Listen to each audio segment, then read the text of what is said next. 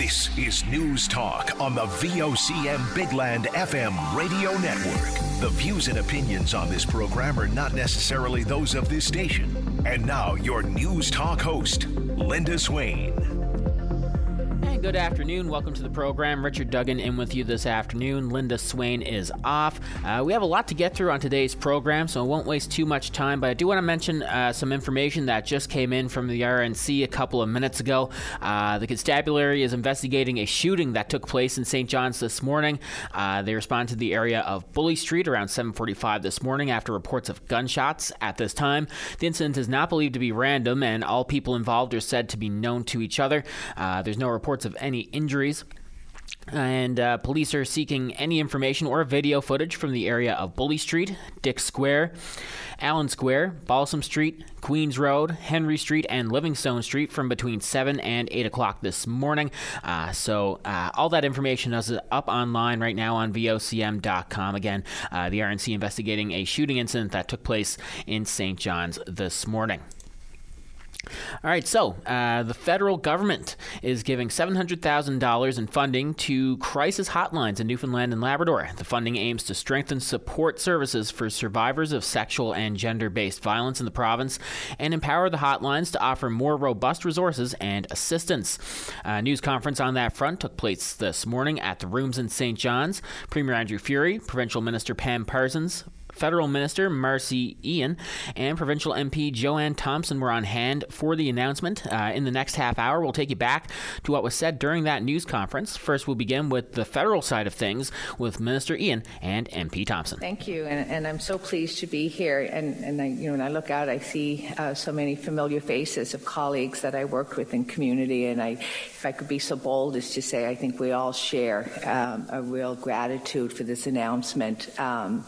Anyone who works in the community, especially in the front line, but I think it's across all sectors, we know just how prevalent violence for women and other vulnerable groups are. So it really is a wonderful day for me. Gender-based violence knows no boundaries, and I think we all know that, and I'm looking at familiar faces that are nodding. It affects people of all ages, gender, race, socioeconomic backgrounds. It takes so many forms, from physical abuse to emotional manipulation, sexual assault, coercive control. We know it lurks in the shadows of our communities, the privacy of our homes, and even in what we consider our safe public spaces. In the latest Statistic Canada study on intimate partner violence, it found that over 37% of women in Newfoundland and Labrador have experienced physical or sexual assault since the age of 15. And most commonly, this occurred through intimate partner violence. These statistics paint a sad image, one where women are not safe, which brings us to today's important announcement.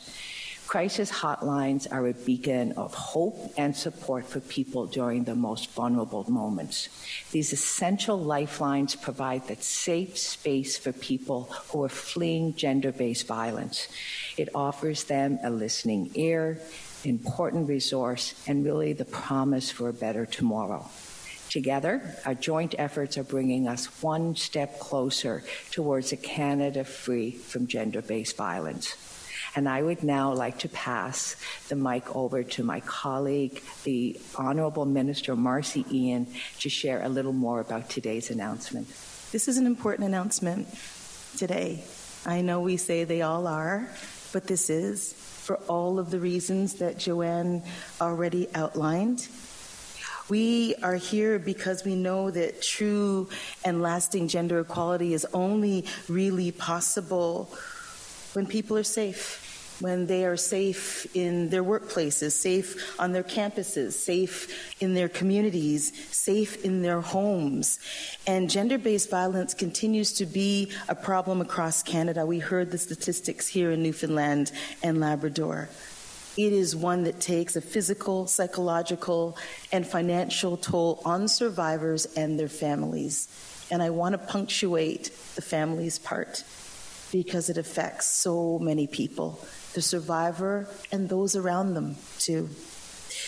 We know that the COVID-19 pandemic only worsened the situation because of the loss of income and isolation, overcrowding, stress, stigma, anxiety. All these factors led to what experts called a shadow pandemic of gender-based violence. Newfoundland and Labrador, as we heard, is grappling with this issue, as are most regions across this country. And this issue is even more pronounced in rural and remote areas in the north. Many organizations providing gender-based violence supports and services, including crisis hotlines, reported an increase in the amount and severity of violence since the start of the pandemic. We told people to stay home, but home wasn't safe for many people. And the data tells a grim story, a story of mothers, sisters, daughters, friends, neighbors who aren't safe in their own homes. As Minister of Women and Gender Equality and Youth, I've had an opportunity to hear from survivors of gender-based violence in communities right across our country. The stories are harrowing. The journeys are hard. The things that they have lived through are testimonies, and they remind us that gender-based violence is a problem that has not gone away. And it's important to speak that. It's important to present the facts.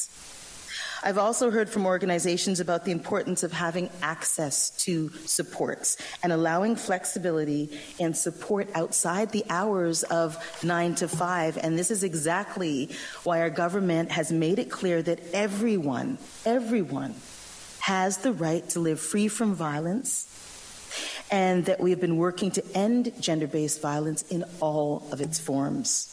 Since April 2020, we've invested more than $300 million of emergency COVID-19 funding in more than 1,400 women's organizations, shelters, assault centers, including 160 organizations that serve Indigenous communities, culturally appropriate places. Because of this funding, more than 2 million people experiencing gender-based violence had a safe place to turn. They had supports. They had the services that they needed. In addition to this, we're working to move forward with legal and justice reforms, which are so needed. And we continue to make it our utmost priority to support the essential work of organizations that are saving lives literally on the front lines as we speak. And it is not a stretch to say that lives are being saved. We know this. I've heard this. We see this. Those that are here know this. And that brings us to today's announcement.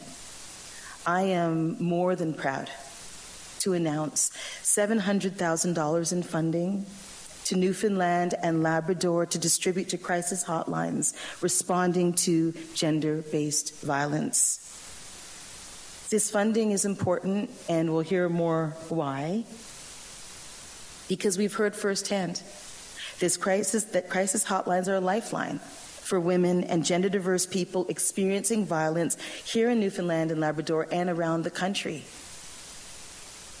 I'm not exaggerating, and I'll say it again, and I have heard this time and time again, that getting directly connected to supports, getting directly connected to services is often the difference between life and death. And I might add, that's a phone call sometimes it's a text.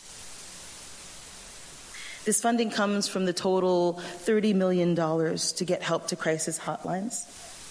And I'm so proud to be here in St. John's to deliver on that commitment. In fact, today marks the 11th. It's the 11th bilateral agreement that our government has been able to reach with provinces and territories. And these agreements have helped get additional funding into the hands of crisis hotline operators on the ground. They get the money that they need to continue 24/7, 365 days a year.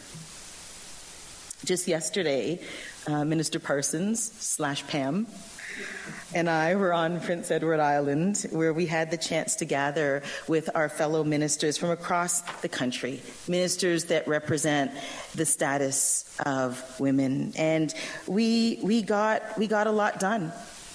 We exchanged best practices. We shared our information. We spoke about our unique collective efforts to address gender-based violence and how we can better support women in the economy. The last time that we met in November 2022 was to announce an historic milestone, and that was the launch of the National Action Plan to end gender-based violence. And that plan sets a framework for anyone facing gender-based violence to have reliable but also timely access to protection and services no matter where they live. So today's announcement on crisis hotlines complements and supports the implementation of this really, really important work. But it takes people and organizations on the ground to support people in need. And I'm looking at all of you seated here who did just that. We have the honor to have representatives of some of those frontline organizations with us here today.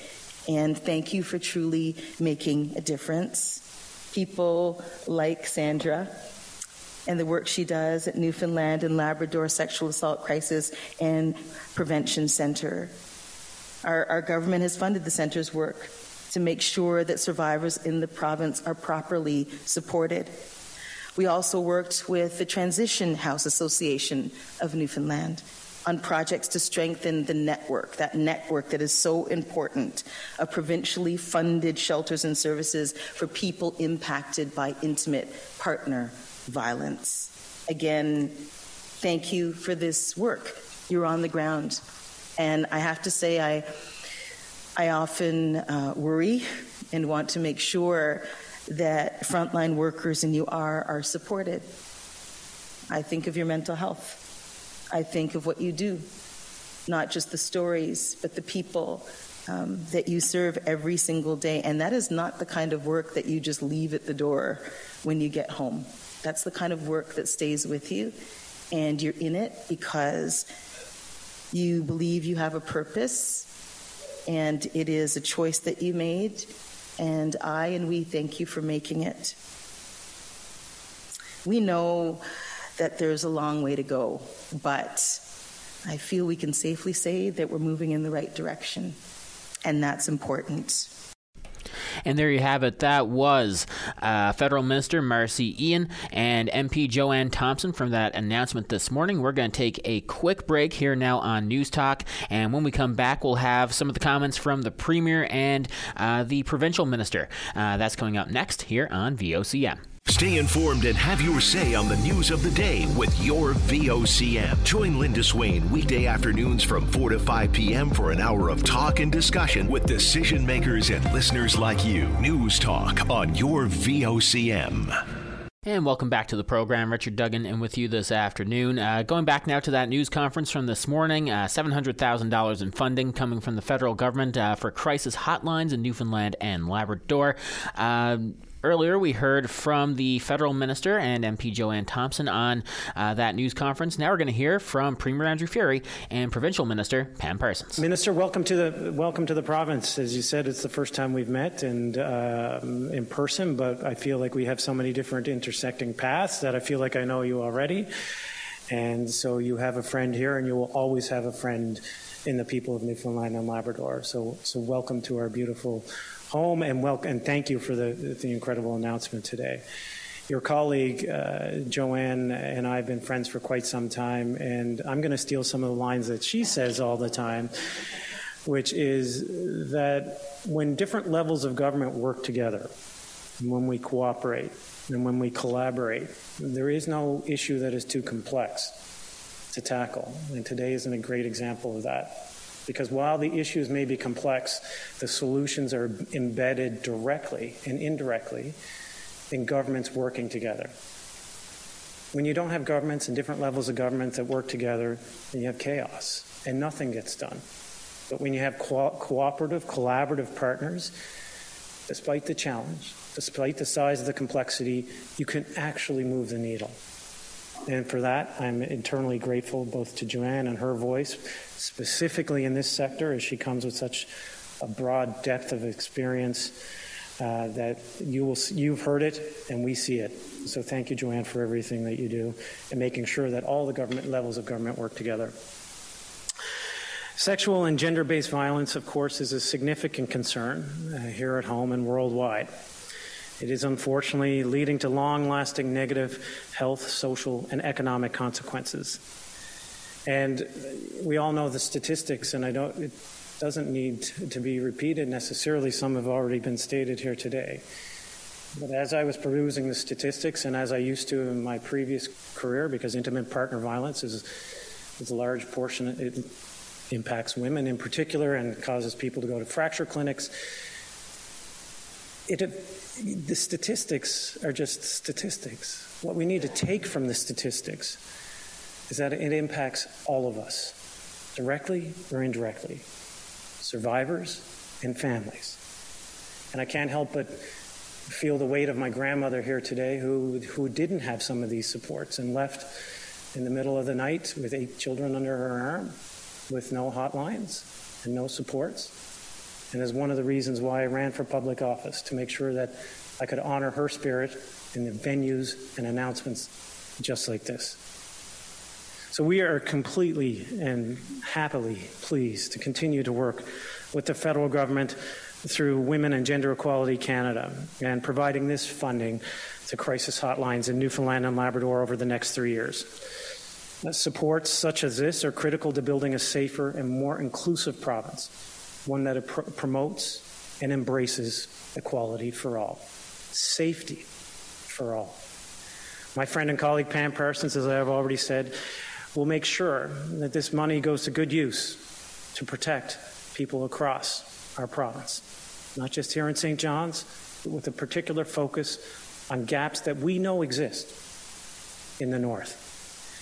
Thank you to all the dedicated people in our province who undertake this important and often emotionally traumatic work, some of it, a lot of it, done by volunteers and family members to support people in times of crisis. Those making the difficult calls, we are here to support you. And those answering those calls, we are here to love and support you as well. We see you, we hear you, we value you. We want to work with you to fill the gaps that exist in the current system. End Sexual Violence NL reports that since the start of the pandemic, it has experienced a 45% increase in calls and texts. As you said, the silent pandemic. A 33% increase in requests for support as compared to previous years. As we move to embrace and action the implementation of the 10-year National Action Plan to end gender-based violence, we will be considering the needs of our crisis lines and other programs to fill those gaps, to help communities, to help people in need, and to help people who support them. And there you have it. That was Premier Andrew Furey from that news conference this morning, during which the federal government announced $700,000 in funding for crisis hotlines right across Newfoundland and Labrador. All right, we are going to go for a break now in a minute, but first off, give you a little taste now of what's coming up in the next half hour of the program. Bob Buckingham Law has launched a class action lawsuit against Newfoundland and Labrador Health Services and NL Fertility Services for a privacy breach 1 month ago. I spoke with Bob Buckingham a little while ago, and we're going to air some of that conversation coming up in a little bit. As well, following up on a story that we brought you earlier in the week, the Commissioner for Legislative Standards has found that there's no reasonable grounds to conduct an inquiry into Premier Andrew Furey's fishing trip to a luxury lodge owned by John Risley in July of 2021. And that report stemmed from PCMHA Barry Pettin making a request for the Commissioner to look into the allegations of a conflict of interest with the Premier. So I spoke with MHA Barry Pettin earlier today, and we're going to bring you some of that conversation as well. And if we have time, we're going to bring you back to a great little piece from VOCM's Brian Medore from the regatta yesterday, during which a couple got engaged. Now, I think that just about tops off an incredible regatta win for that rower. So we will be bringing you back to that conversation as well. All right, we are just coming up now on time for news. We'll be back in a little bit here on News Talk on your VOCM. Stay tuned. We'll be back after the break. Get lost in the music of legendary artists like Elton John, the Beatles, and more. Join Claudette Barnes every Sunday from 12 to 1 p.m. and relive fond memories through the power of music with Sunday Melodies on your VOCM. Thanks, Sarah, and welcome back to the program here on VOCM. Richard Duggan in with you this afternoon. And before we get into our next piece, I just want to mention this. I just saw the town of Grand Falls, Windsor talking about this. This is really cool.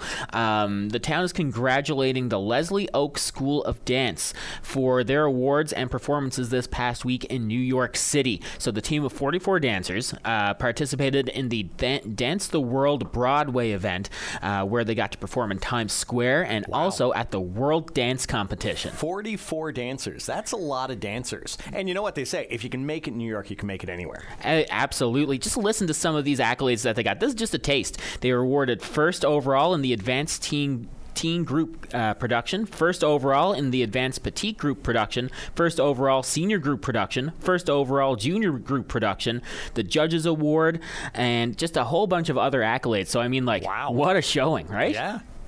That's impressive. And shout out to the chaperones that took 44 young girls to New York City in the summer, because you know what? That had to be a little stressful too. So shout out to them. No doubt about it. And if you've ever actually looked at like any sort of a dance competition or anything like that, that is very physically difficult. Oh, yeah. So props to them for just being able to do that. I know I, in my prime, wouldn't even be able to go close to it. Nope, not even a little bit. I got no rhythm at all. None. No, we are in the same boat there. But again, so congratulations again to the Leslie Oak School of Dance. Just phenomenal. All right, we're going to move on to our next interview here now on the program. So Bob Buckingham Law has launched a class action lawsuit against Newfoundland and Labrador Health Services and NL Fertility Services for privacy breach 1 month ago. The breach in question happened on July 4th. The clinic sent an email to people who had availed of a provincial subsidy to travel out of province for fertility services. Those on the email were not blind copied, which means that the names of everyone on the list were visible. In total, 116 patients were affected. I spoke with Buckingham a little while ago to find out about the class action. Well, it's run the gamut, Some people in the course of this a couple of people were open about the difficulties they're having with the lack of services here in the province, but a number of other people, quite a few people, were dealing with this in a private and confidential manner. I mean, this is the question of having a child and going through the fertility clinic is a very private matter. It takes a lot of effort, and to do this, the process to go through is quite stressful, and on a whole bunch of levels, both physical and psychological, relationship-wise. And the release of their names to other people has had a devastating effect on a number of folks. At least some people got the information in which they were supposed to go to to get the next round of services. They canceled. Other people have been stressed out and have put the program on hold for a bit while they're dealing with it. The breach of privacy has had a tremendous impact on people in a very negative way who are already dealing with very stressful circumstances in their life. And some of the people, have been dealing with this for years. These fertility clinic program, and the journey, as people call it, is not always successful. And so people have to go back 2, 3, 4, and 5 times before success is achieved, and sometimes it's not achieved. And every time they go through that, it's a very difficult process. And so this breach of their privacy has had, although it seems innocuous, in terms of a little manner to a small group of people, and it has had an amazing impact on people and on setting back their fertility journey. So what are the next steps now? What happens next? Well, we're going to be, putting together and drafting the class action, and then, serving it on the Fertility Services Clinic and the Newfoundland and Labrador Health Services. And so hopefully, they recognize that there was a problem here. The fertility clinic and the health services.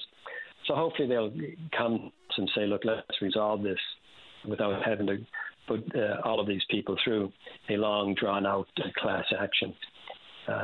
They've sent out a perfunctory apology. That certainly wasn't significant enough. They haven't done anything in a real way. They haven't not addressed an understanding of the impact that this has had on the individuals and the sort of the psychological and the traumatic impact it's had on individuals. And so hopefully they will sit down and talk with us about the best way of resolving that, and to work with the individuals, the women and their partners, to make the next steps in the fertility journey easier, to try to undo the harm that's been done so far, and also then to provide proper compensation and assistance for them on a go-forward basis. All of the individuals that have been contacting us do want to continue with the services and to have children, and they hope to get back on the road to getting that done, soon. But there has to be an understanding by the fertility clinic and Newfoundland and Labrador Health Services of the incredible stressors people are under in this process, and the impact that this has had on the people. And so hopefully we'll have some discussions along those lines soon. So we'll be drafting the statement of claim, and we'll be filing it in the next couple of weeks. And there you have it. That is Bob Buckingham talking about a class action lawsuit that they're launching against Newfoundland and Labrador Health Services and NL Fertility Services for a privacy breach 1 month ago. And again, about 116 patients were affected in that breach. And if you'd like to learn more about the class action, you head on over to bobbuckinghamlaw.ca, and there's a form online there which people who are affected by the privacy breach can sign up for the class action. All right, moving along now. The Commissioner for Legislative Standards has found that there is no reasonable grounds to conduct an inquiry into Premier Andrew Furey's fishing trip to a luxury lodge owned by John Risley in July of 2021. Details of the fishing trip first came to light last fall, and PC Barry Pettin had been really pushing for Furey to table the receipts for the trip, believing that there could be a potential conflict of interest there. Well, that didn't happen, and Pettin went to the Commissioner for Legislative Standards to have a look into it, and that report was released just a couple of days ago. So for reaction to the report, I spoke earlier with Barry Pettin. Ms. Chafe done a report, and at the time I said I'd accept the report, and I do accept the report. She'd done her investigation, I guess, and come up that basically there was no wrongdoing, or she couldn't find any wrongdoing. But I guess, Richard, it comes back to the point of what originally started out my issue with this was it's not as much about finding someone guilty. It was about asking pertinent questions in the House of Assembly to the Premier of the province, who was Premier of the province 365 days a year. I remind people, and I remind him. And these questions we asked were valid questions. There was a lot of public concern, outcry about it, and there was a lot of questions. I mean, billionaire business people involved with an hydrogen deal, and they're staying at their lodge. It drawn a lot of people raised a lot of eyebrows, and it was just my eyebrows. It was a lot of eyebrows. It was broke by a media agency. At first, this story was broke. So, I asked the questions. I couldn't get the answers, so I had no choice but to go to Ms. Chafe, who done her investigation, and she found that, he had ethical walls, and he provided her receipts. I might remind the people, too, public, we've never seen the receipts. Ms. Chafe did. The Premier felt that he didn't hold the House of Assembly, the people of the province, to show, to clear the air on this issue. It could have been over 7 or 8 months ago. I'm beyond me. I would drag down for almost 10 months, I guess, now. and how he let it go for 10 months, dragged on. And essentially, Richard, this will be one of his legacy points, and it baffles my mind, the Premier, who, image is important, of course, to all of us, and obviously with the Premier, how he'd let this go on for so long. And not, instead of clearing the air back when the question was asked, because they were valid questions, and any Premier would be asked that no matter who they are. If I was in the same shoes, I would expect him to ask me the same questions if I'd done the same thing. Now, you said that you accept the report that was done by Ms. Chafe. Is this the end of this issue now, or do you continue to press on similar questions? Well, I don't plan on backing away from any issue if it's value. I don't believe in beating something to death. I mean, I think Ms. Chafe done the report. I didn't agree with some of the commentary probably on the end of it there about we shouldn't come to coach Commissioner Legislative Standards Facts Street. Basically, in a nutshell, that's what she said. But I mean, I wouldn't have went to her if he would have provided the same information we provided her. So it's kind of a bit of a contradictory comment to make, because she got the information we couldn't get in the House of Assembly. And I mean, I speak for my opposition colleagues and our own caucus when I was carrying the torch on this for us as an opposition. And so but I think the one thing I think we should all really give some serious consideration to is having a proper ethics commissioner in place that can do thorough, proper investigation. Not saying Ms. Chafe can't or didn't, but I think that the proper, I think that someone committed to doing that job could do a lot, could do a lot of justice to issues in the future of this nature. Do you think that there's a lesson to be learned here, not just for the Premier, but for all politicians, for how all this played out? Absolutely, Richard. And I think I said that all along. I may walk in. Tomorrow. You could find yourself in a position. I'm very cognizant of the fact I'm a public figure. I'm elected by the people as my district, and I represent my district. You see a provincial. We are provincial public figures, and I think we need to be very cognizant of decisions we make. And I'll say it again. I just think that was a really poor judgment call for the Premier of the province. And I think any of us, I'm MHA 365 days a year.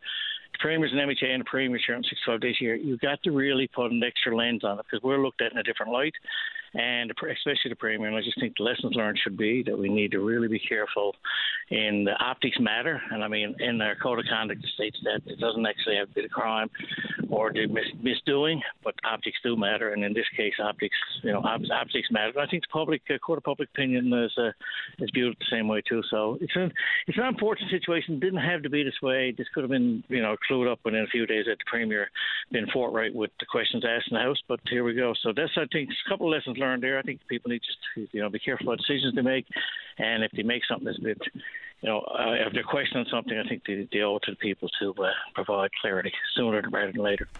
And there you have it. That's PC MHA Barry Pettin responding to the Commissioner for Legislative Standards report into the Premier's luxury fishing trip to a lodge owned by John Risley in July of 2021. All right, time for our final break of the day here on News Talk. When we come back, we're going to take you back to the regatta yesterday. We'll be back here on News Talk.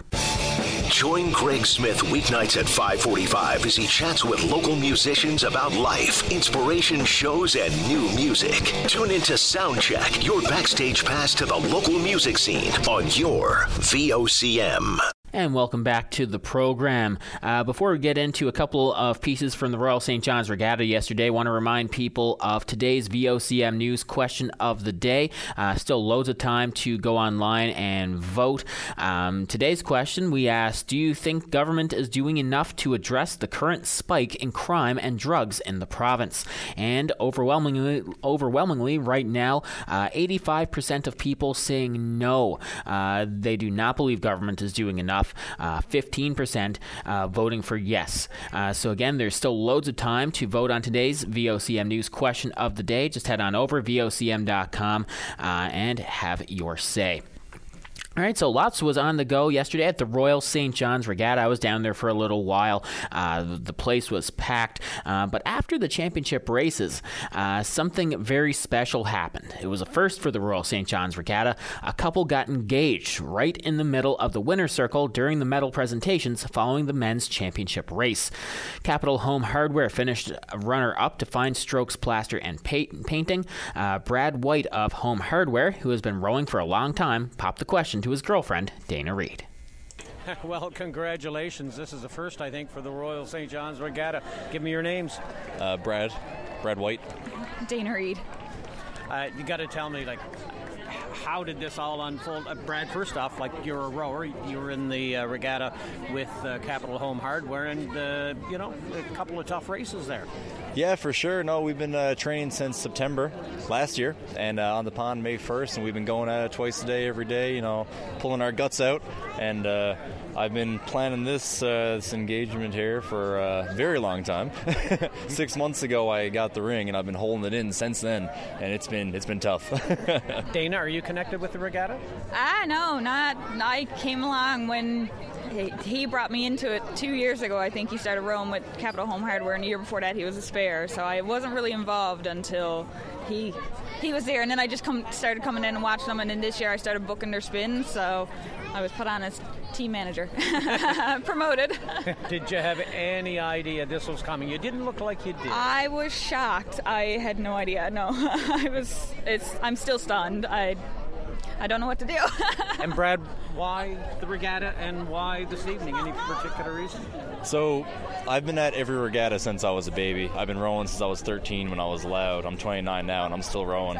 So the regatta is a big thing in my family. And when she came into my life, she learned a lot about the regatta. And it's been something that we connect with every year, and it brings us together. It's something we enjoy doing, so it just seemed like a perfect time.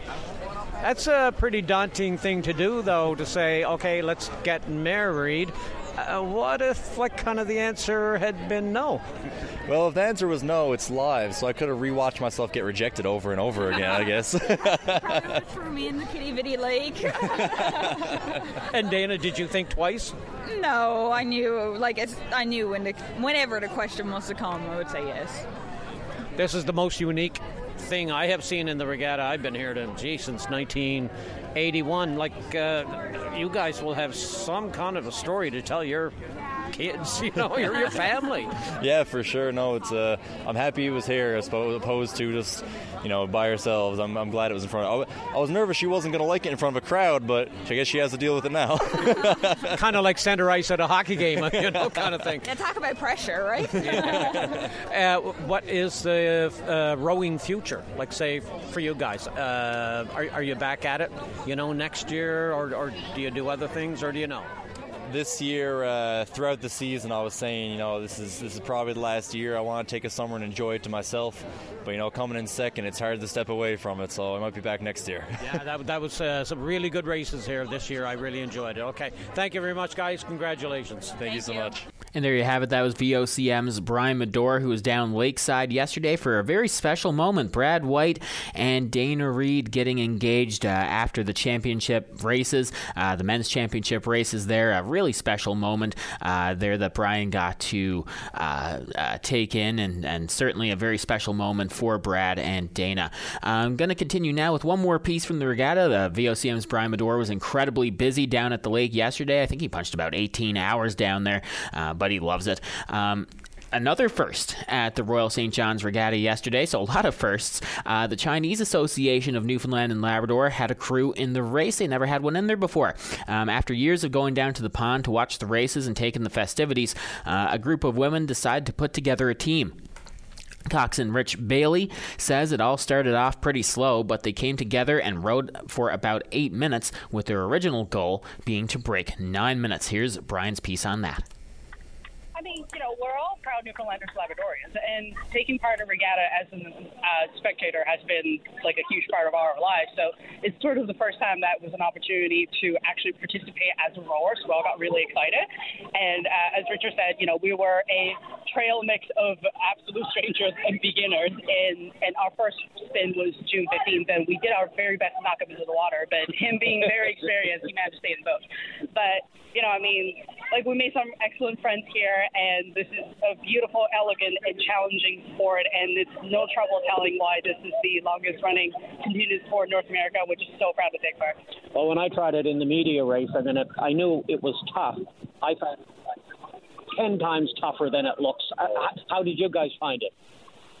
Well, we started, when we first started in late June or early July, we don't even know how to hold them at all. And Richard used to be mad at us because of that, And now look at where we are. We are getting somewhere, and I have to say that we challenge ourselves. And thank you, Richard, to have the patience to coach us. And we are so proud to be part of the team. And when you did come to the regatta before this year, would you come for the races or, like, say, for the other attractions or both? Oh, definitely have. I mean, everybody who's in this area loves coming down to the regatta just for, the vendors and the concessions and, it's a personal dream of mine to row the regatta one day, and this crew made it a reality this year, so I'm, super, super happy. When you started, Rich, did you ever think they would hit the 8-minute mark at the actual regatta itself? Honestly? Truthfully? Yes. So I knew after time trials, because you only learn how to row in time trials. But I knew we had 2 weeks ago, I knew they'd be row on 8. Definitely. And what did you have to do to get them to come that far? Mike Power's been down here forever. Yeah, he's more like and he's flabbergasted that they came that far. I guess I'm a coxswain who believes in teaching how to row first before you row hard. Teach technique first, then you get fast. And I spent whole 2 weeks on technique because you weren't going to row fast because you weren't conditioned to row fast. But you rowed technically well, and that's why they rowed 8 minutes. And there you have it. There are a lot of firsts down at the Royal St. John's Regatta yesterday. There's another one.